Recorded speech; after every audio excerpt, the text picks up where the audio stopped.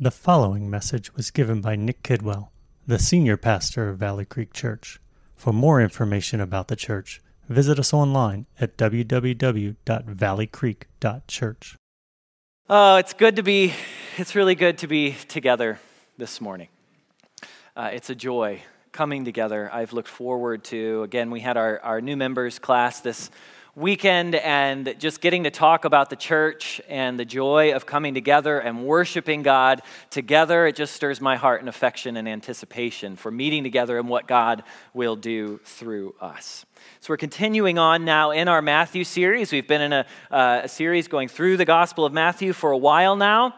Last week, we had the privilege of meditating together on the Transfiguration, a moment where the glory of God was on display through Jesus Christ.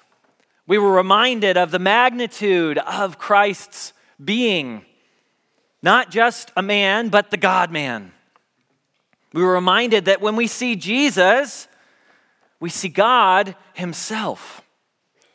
And now this week, coming off of that mountaintop experience, we're confronted with a harsh reality. We're reminded that though God is glorious, that Christ is glorious, we as people are so often so slow to believe in him and so weak in faith. We need his help.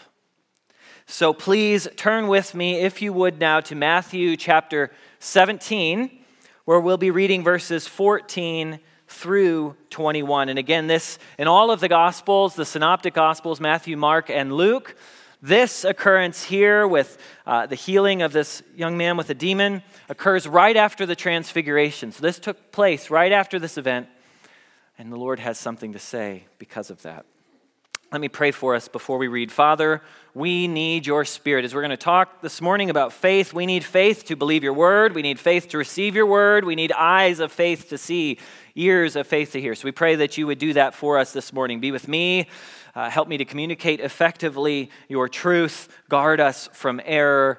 And may we glorify you and see you for all of who you are. We pray this in the name of your Son, Jesus. Amen. Matthew 17, beginning in 14. And when they came to the crowd, a man came up to him and kneeling before him said, "Lord, have mercy on my son, for he has seizures and he suffers terribly, for often he falls into the fire and often into the water. And I brought him to your disciples and they could not heal him." And Jesus answered, "Oh, faithless and twisted generation, how long am I to be with you? How long am I to bear with you? Bring him here to me." And Jesus rebuked the demon, and it came out of him, and the boy was healed instantly. Then the disciples came to Jesus privately and said, "Why could we not cast it out?" He said to them, "Because of your little faith. Truly I say to you, if you have faith like a grain of a mustard seed, you will say to this mountain, 'Move from here to there,' and it will move, and nothing will be impossible for you." This is the word of the Lord. Well, there's a lot we could chew on in this passage, and as with many other passages, as we've discussed, when we work through these together, there's different avenues we could take in our discussion, but I want us to focus this morning where our passage does focus, which is on the topic of faith. That's what this passage is about. Here, we see Jesus come down the mountain from the Transfiguration, and he encounters this man, desperate for his son to be healed from a demonic affliction. Now, we aren't sure how this man or the others knew this was a demonic attack. We know from the scriptures, and even in that day, they knew that every ailment, and in fact, most ailments weren't because of direct demonic activity.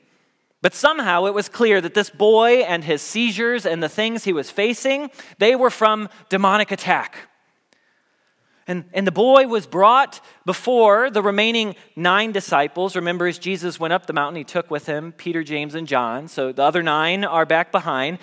The boy is brought to them, but rather than experience help and deliverance, the disciples were stumped. They were unable to help. The Gospel of Mark, typically when we read something in the synoptic Gospels like this, I like to stay in the passage we have, because Matthew's structured this for a particular purpose and reason. But sometimes it is nice and helpful to jump into the other accounts of this. And Mark, in particular, helps us draw this scene out some. In Mark's account, he fleshes it out. When Jesus arrives, we're told the disciples are surrounded by a great crowd. And then the scribes are there, and the scribes are arguing with them. We get this picture of chaos. The disciples are overwhelmed.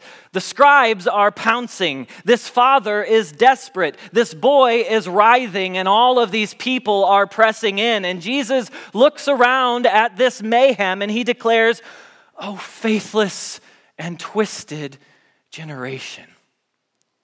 How long am I to be with you? How long am I to bear with you? Bring him here to me." Not the words you want to hear from Jesus.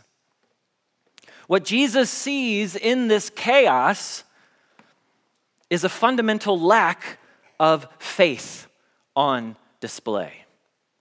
After Jesus heals the boy, the disciples pull Jesus aside privately. They were probably embarrassed from this event, and they ask him why he was able to cast out this demon and they weren't.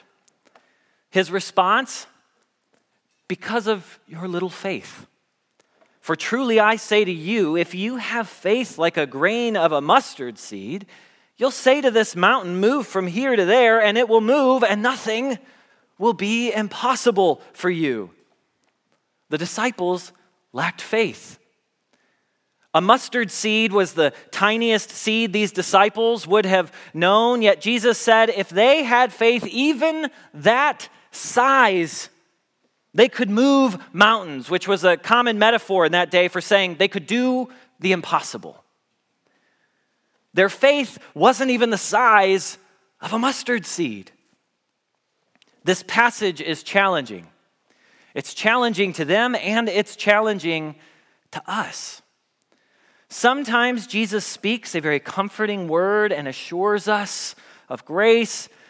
And then there's sometimes where he brings truth in full force and he lays it bare, exposing our sin. This is one of those moments. This is a passage that's meant to make us uncomfortable. It's meant to push us. It's here to help us grow our faith and our trust and our dependence upon God. Faith can become a very vanilla word to us, which vanilla gets a bad rap. I like vanilla. Vanilla's a good flavor, right? It's a flavor.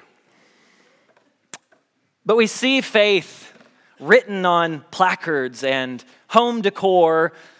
Even our largely secular society throws the word around a lot. It's treated as some kind of magic pixie dust that can solve all the problems. Just have faith. Just believe. It doesn't really matter in what. Just something. Just have faith and believe. But faith is not some throwaway term. And the object of our faith is extremely important. In fact, faith is at the very core of human existence, and it's the central rod that our relationship with God spins around. We're told in Hebrews that without faith, it's impossible to please God. We're told in Romans that anything that does not come from faith is sin. We're told that the righteous shall live by faith, and we're reminded that it's by grace through faith that we have been saved. Faith then is no small matter. So when Jesus rebukes a crowd and he says, "faithless generation," this is a very, very serious rebuke. So with all of that, we have to understand what the Bible, what God means by faith. So what then is faith? Well, we use a lowercase f faith all the time, and that's fine. I have faith this roof is going to stay over our heads today. But that's not what we're talking about here. We're talking about capital F faith. The faith that we're supposed to have in the God of the universe that anchors our souls. The capital F faith can be a challenge to accurately define because it's a really big concept. But I like this definition I found. It's a little wordy, but I like it. Genuine faith involves abandoning all human reliance on self-effort and placing total dependence upon God's character, his actions, and his promises as revealed in his word. Abandoning all human reliance on self-effort and placing it all on God. That's the faith that saves. That's the faith that pleases God. That's the faith that produces righteousness. But as our passage reminds us, this faith does not come easily to weak and to sinful people. In fact, all of our sin flows out of unbelief. And so my prayer this morning is that we would all be challenged by this reality that to follow Christ and to please God is to pursue a deep and abiding faith. To follow Christ and to please God is to pursue a deep and abiding faith. And we're going to look at 4 principles drawn from this passage that will help us see what marks strong faith, a pleasing faith in the eyes of God. And let me just say before we dive in, praise God for his Son, Jesus Christ. Remember, what size faith does Jesus say could do the impossible? A mustard seed. The Lord knows that we are frail and weak. His power is great. We will have weak, we will have imperfect faith, but we're pressing forward. We're seeking to mature and grow in faith, and we thank the Lord for his grace for our deficiencies. But we do want to be challenged. We do want to be challenged this morning. So the first thing we'll look at is that faith believes God can. It should go without saying that at the most fundamental level, faith believes God exists. Hebrews says, for whoever would draw near to God must believe that he exists and that he rewards those who seek him. So I'm absorbing that basic fact into this idea that God can. A God who can is a God who exists. So God exists. And we have lots of good reasons to know that God exists. Faith is not a silly thing. Faith is not a dumb thing. Faith is not a wishful thinking thing. Faith is a right response to all that God has revealed to us about who he is. So, to have a pleasing faith to God, we must fundamentally believe that he's there, that he exists, that he's revealed himself, triune, glorious, Father, Son, and Holy Spirit. But beyond that, fundamental to trusting God is believing that he is able to do that which we depend upon him for. We could believe that God exists, but if we don't believe that he has the power to do anything for us in this world, or that he doesn't care to do anything for us in this world, then our faith would not get us very far. We likely wouldn't even come to him with our needs. Why would we if he can't do anything for us? Approaching God in faith means believing that he can. As we look at the various individuals in this scene, we learn something about unbelief. Specifically in Matthew, we see the disciples and the father of this boy being highlighted. 2 different struggles with unbelief, but both things that need to be addressed in our hearts. In a minute, we're going to discuss the faith that rests in God's power. That's the lesson we learn from these disciples. But first, we're going to start by looking at this father as we consider a faith that believes that God can. When we look at this father, we see a man of mixed belief. We see him in some posture of faith. After all, he is bringing his son to Jesus. But what's revealed is that it is of a wavering conviction. This man has had a lifetime of caring for this boy. Surely he has prayed and had others pray for him. Surely he has sought every possible solution. And so he brings him here to Jesus. We are told in Mark's account that was his intention, to bring him to Jesus. But remember, Jesus is up on the mountain. And so the man turns instead to his disciples. And like every other thing he has tried, they fail him. And so when he finally is here face to face with Christ, he's unsure if anything actually can help his son. We don't see it as explicitly here in Matthew, though he is certainly part of the indictment made of the generation. When he says this, Jesus' immediate response is, "Oh, faithless generation." But in Mark's account, Mark draws out in more detail the exchange between this father and Jesus. The man says to Jesus, "But if you can do anything, have compassion on us and help us." This isn't an acknowledgement of what Jesus can do. We know that from how Jesus is going to respond. But it's a question, if you can do something, please do something. Jesus responds with a loving but needed rebuke. If you can, all things are possible for the one who believes. He calls out the father for not trusting Jesus, and in his distrust of Jesus, he's ultimately not trusting the power of God. The father, by the grace of God, humbly receives this correction. He doesn't stomp off. He's humbled. He realizes that he isn't trusting God. And in that moment, he cries out, and many of us, I'm sure, know this verse, "I believe, help my unbelief."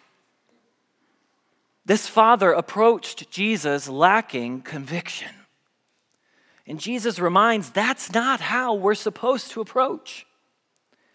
A strong faith isn't one that says, maybe, possibly, if you can, if you could, maybe do something.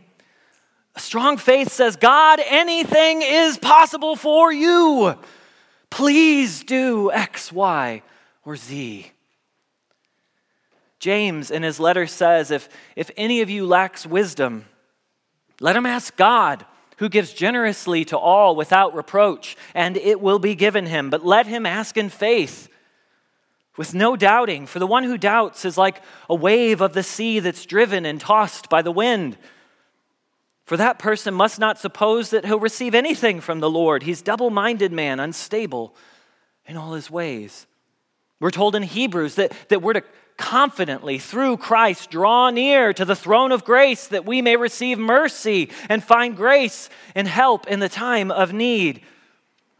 This doesn't mean we have to have a perfect faith to receive from God. That's not what James is saying. It's not what the writer of Hebrews is saying. We're told elsewhere to have patience and compassion towards one another as we doubt.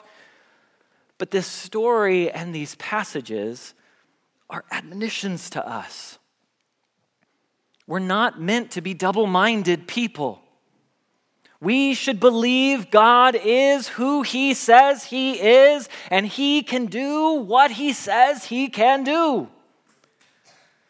And when we're weak in that belief, we cry out to God for help, like this father, Lord, I believe, help my unbelief.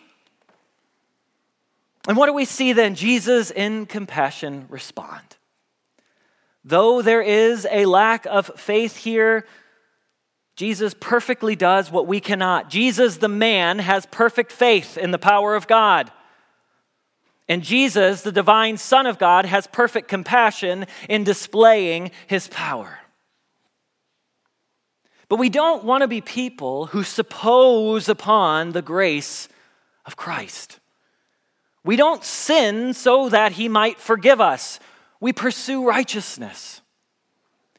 We don't want to be settled in weak faith so that he can be gracious. We want to pursue a strong faith. And so where there's unbelief in our hearts, we want to call it out. If we're going to seek God and approach him in faith, we need to ask that he strengthen us in the conviction that what we prayed earlier, that he is able to do immeasurably more than all that we can ask or imagine. What that's saying is you can't even conceive in your mind of a request to God that he couldn't answer. It's not possible. He can do far more than you could even create within your head. A prayer that we need to pray is, Lord, help me to believe that. So we ask, is there something in your life that you truly don't believe God can help you with? Is there a prayer you think, when you're honest to yourself, couldn't possibly be answered? Maybe it's a loved one you've been praying for their salvation, or maybe it's a health situation you think could never heal. Maybe it's a relationship that could never possibly be fixed, some tendency of yours that could never change. We'll talk in a moment. We can't be sure God will answer all of our individual prayers in the way we would like him to. He has good reasons why he may not, but we can be sure that God can answer these prayers. He could do it. And we have to approach him in the strength of that conviction.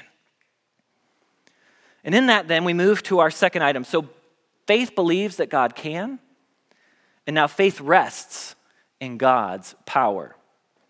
And in this now we turn and we look at the disciples, who display a different kind of unbelief, and unbelief as expressed by self-reliance.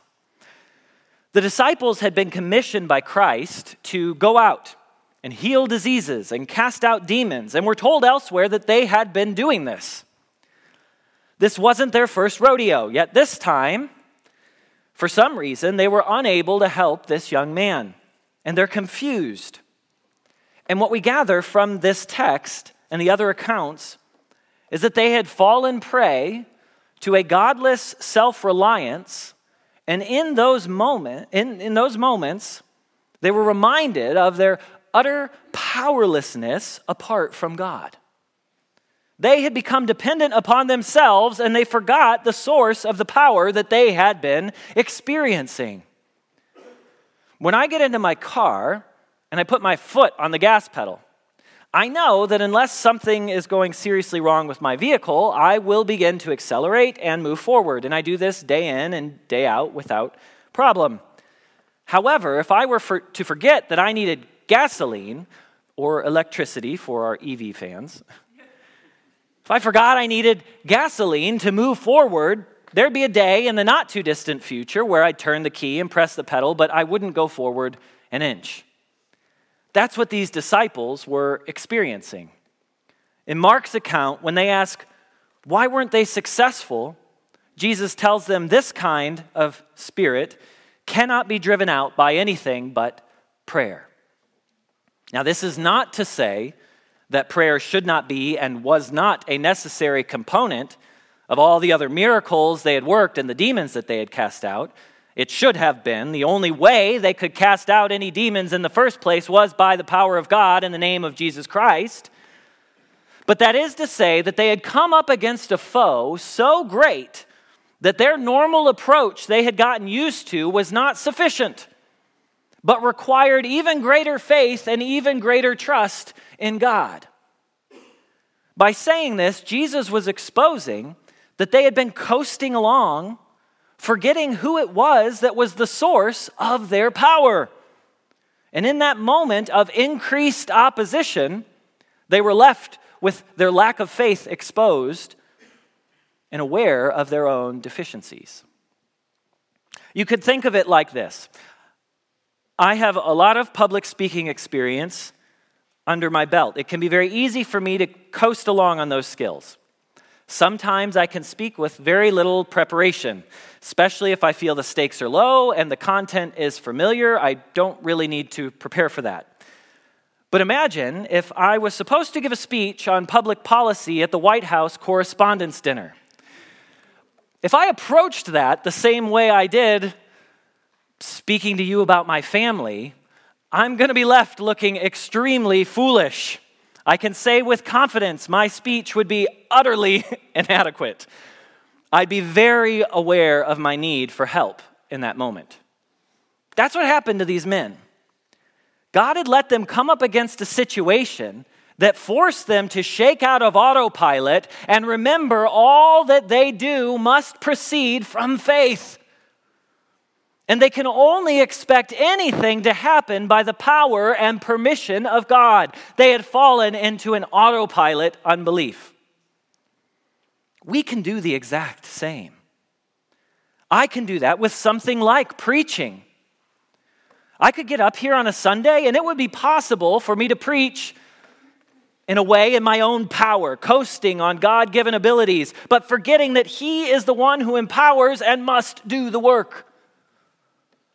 May it never be so, though, and I pray it's never so. Faith recognizes that apart from God, we can do nothing. In the book of Colossians, Paul describes his ministry as struggling to minister with all the energy that God powerfully works within him. And in the book of Philippians, he reminds us that it's God who works in us, both to will and to work for His good pleasure. We even saw that mentioned in the passage we read together. Faith recognizes this. Faith admits that God is the source of all power, and faith turns to God for all power. These disciples only had any power over demons or anything else because Christ had commissioned them and God had empowered them. When He later gives them the Great Commission, He says, "Go and make disciples of all nations, baptizing them in the name of the Father and the Son and the Holy Spirit, and what? And behold, I will be with you until the end of the age." If He weren't with us, just like the car without gas, we would not get very far. As believers, we have to fight daily to remember that it's only by the grace and power of God that we can do anything. We should be grateful, dependent people, especially do anything pleasing to Him. The gospel helps to root us in this. The gospel's our anchor point for fighting unbelief. When we remember the unbelief of self-reliance, especially, when we remember that it's by grace that we have been saved through faith, we remember that my abilities are insufficient to get me to heaven. Only the gracious salvation God offers through Christ can do that. Christ is the one who empowers and supplies all that I need. Without Him, I could do nothing. That's what the gospel says. Through Him and for Him and to Him and by Him are all things. So we start there. Faith starts there. If you want to have faith in God, you have to start by having faith in His Son for your salvation. If you've never trusted in Jesus for the forgiveness of your sins, then I encourage you this morning to recognize your need for God's power in your life. You can't save yourself. You can't be good enough. You are dead in your sins, and apart from the regenerative work of Christ through a confession of faith and trust in Him, you will not be with Him in eternity. When we rely on our own good works to come before God, we aren't resting in God's power. We're trying to do it on our own. I encourage you, I encourage all of us to humble ourselves today and recognize we aren't good enough on our own. And to the rest of us, in those areas where we feel strong and self-sufficient in this life, where we might be on autopilot in some way, let's remember it's God who has gifted and equipped for whatever we're doing. And again, be thankful. If we believe we somehow have pulled ourselves up by our own bootstraps or we've done it without the Lord, we must repent. Such arrogance is not faith that's not pleasing to God. Any skill, any ability that you have is a gracious gift from Him and empowered by Him. Thank Him for it and ask that He continue to use it. He could take that away like this. He could take my ability to speak in the next moment if He wanted to. I can't rely on any skill and ability thinking it's just there. It's a gift from God. When we rely on ourselves, we are not trusting in Him.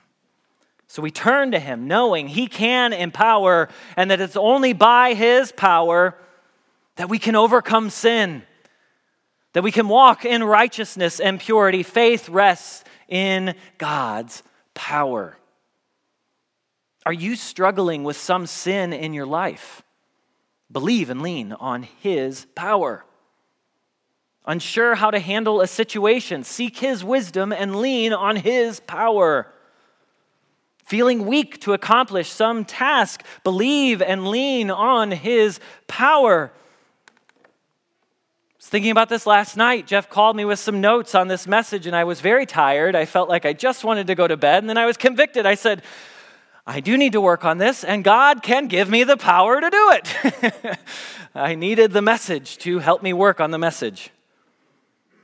Are you desperate to see someone healed or set free? Lean on His power. We're nothing without Him. So faith believes God can. Faith rests on God's power. And next we're reminded that faith listens to God's word. It's clear that the disciples were struggling with unbelief. They hadn't turned to God to work the healing that was needed, but there's something else buried in here. They had neglected the word of Christ. Not only were they forgetting to lean on God's power, but they were disregarding the clear command of Christ in which He had told them to heal the sick, raise the dead, cleanse lepers, and cast out demons. By wavering in unbelief in this moment, the disciples were failing to obey the command of Christ that He had given them earlier. They weren't trusting Him for the power to accomplish the task. Now, this is not to say there might never have been an occasion or some legitimate situation where God was not His will to work out something that they were praying for. We see that not everyone always gets saved of whatever their ailment may be, but that's not what's going on here in this moment.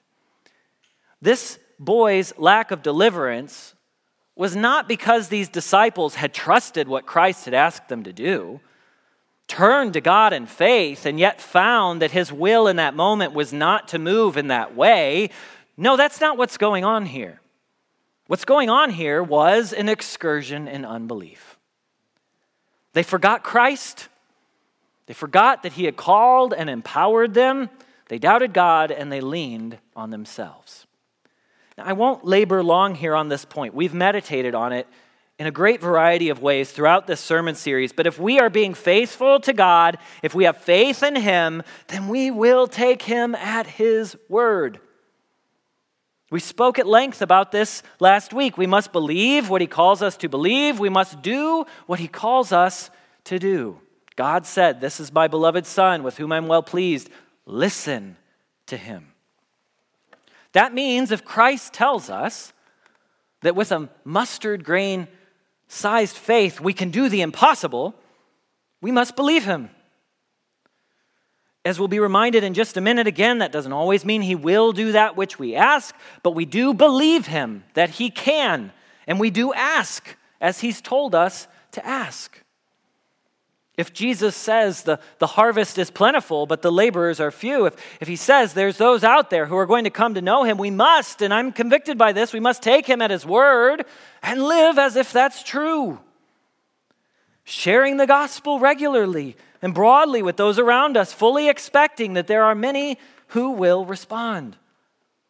If Jesus tells us that it's better to give than to receive, we should live generous lives, following in line with His command. If He tells us that to confess sin brings about healing and forgiveness, then we need to be humble, vulnerable, transparent people, not making excuses, not seeking out loopholes, and in doing so, expressing unbelief. We want to believe that what He says is true. And if God tells us to pray in faith for Him to work, we need to pray and we need to ask. When we fail to do that which God commands, we're living in unbelief. Unbelief that His ways are best. Unbelief that He can supply what we need to accomplish. Unbelief that He'll reward us for doing so. Unbelief, it can spring up in so many ways. An example from my own life.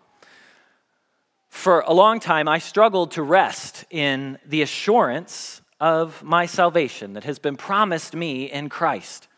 I'd always think, yes, I know He says that, but what about this and what about that in my life? And what if I don't know this right or I don't do that right? Leaving me often paralyzed in angst. till one day God graciously struck my heart and helped me to see the unbelief that lied beneath my wrestling. I wasn't humbly acknowledging my sin and my shortcomings by questioning my salvation. No, I was proudly refusing to believe God when he says that I had been sealed by his Spirit and that neither death nor life nor anything in all of creation could separate me from him. I repented, and I have since found much joy in resting in that assurance which he has said. But I had to first recognize there was unbelief there. We must always be shining the light of the word of Christ into our hearts and asking that where there's rebellion, the Lord increase our faith and strengthen us to believe and trust him and to take him at his word. And finally, faith believes God can, faith rests in God's power, faith listens to Christ's word, and now faith seeks God's will. This is not an explicit part of our passage this morning, but it is a very, very important one for us to conclude with in this discussion. Some take passages like this and construct what we call name it and claim it theologies out of it. If only we had enough faith, then anything and everything that we ever willed or prayed for would come to pass.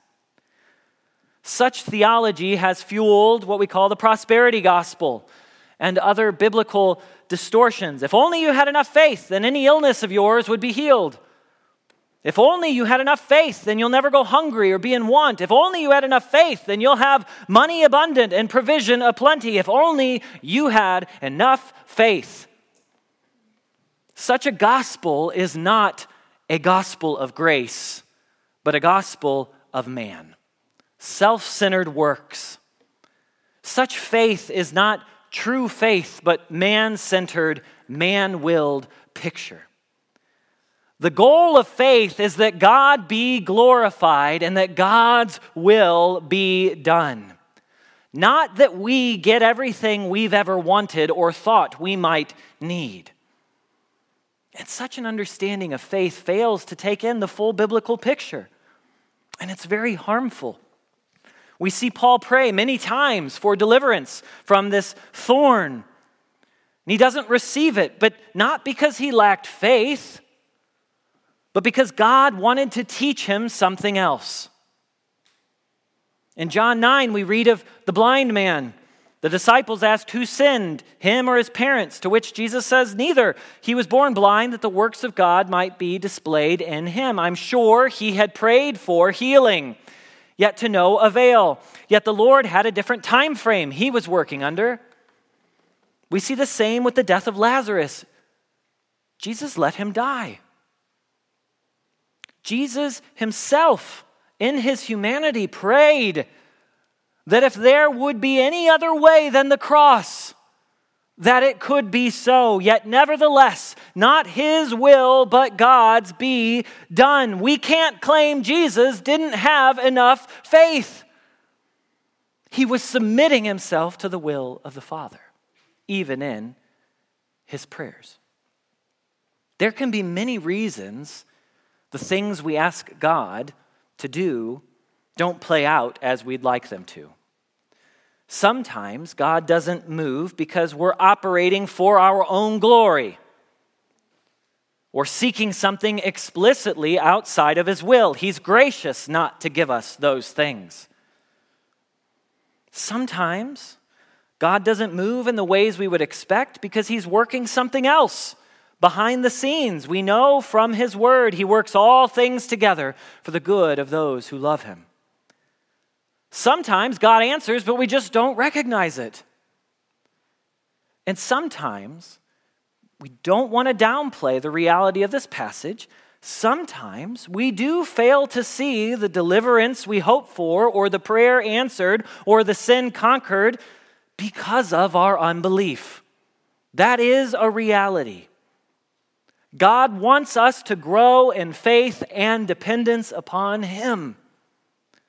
Sometimes he doesn't answer because he wants us to see that we aren't asking in faith.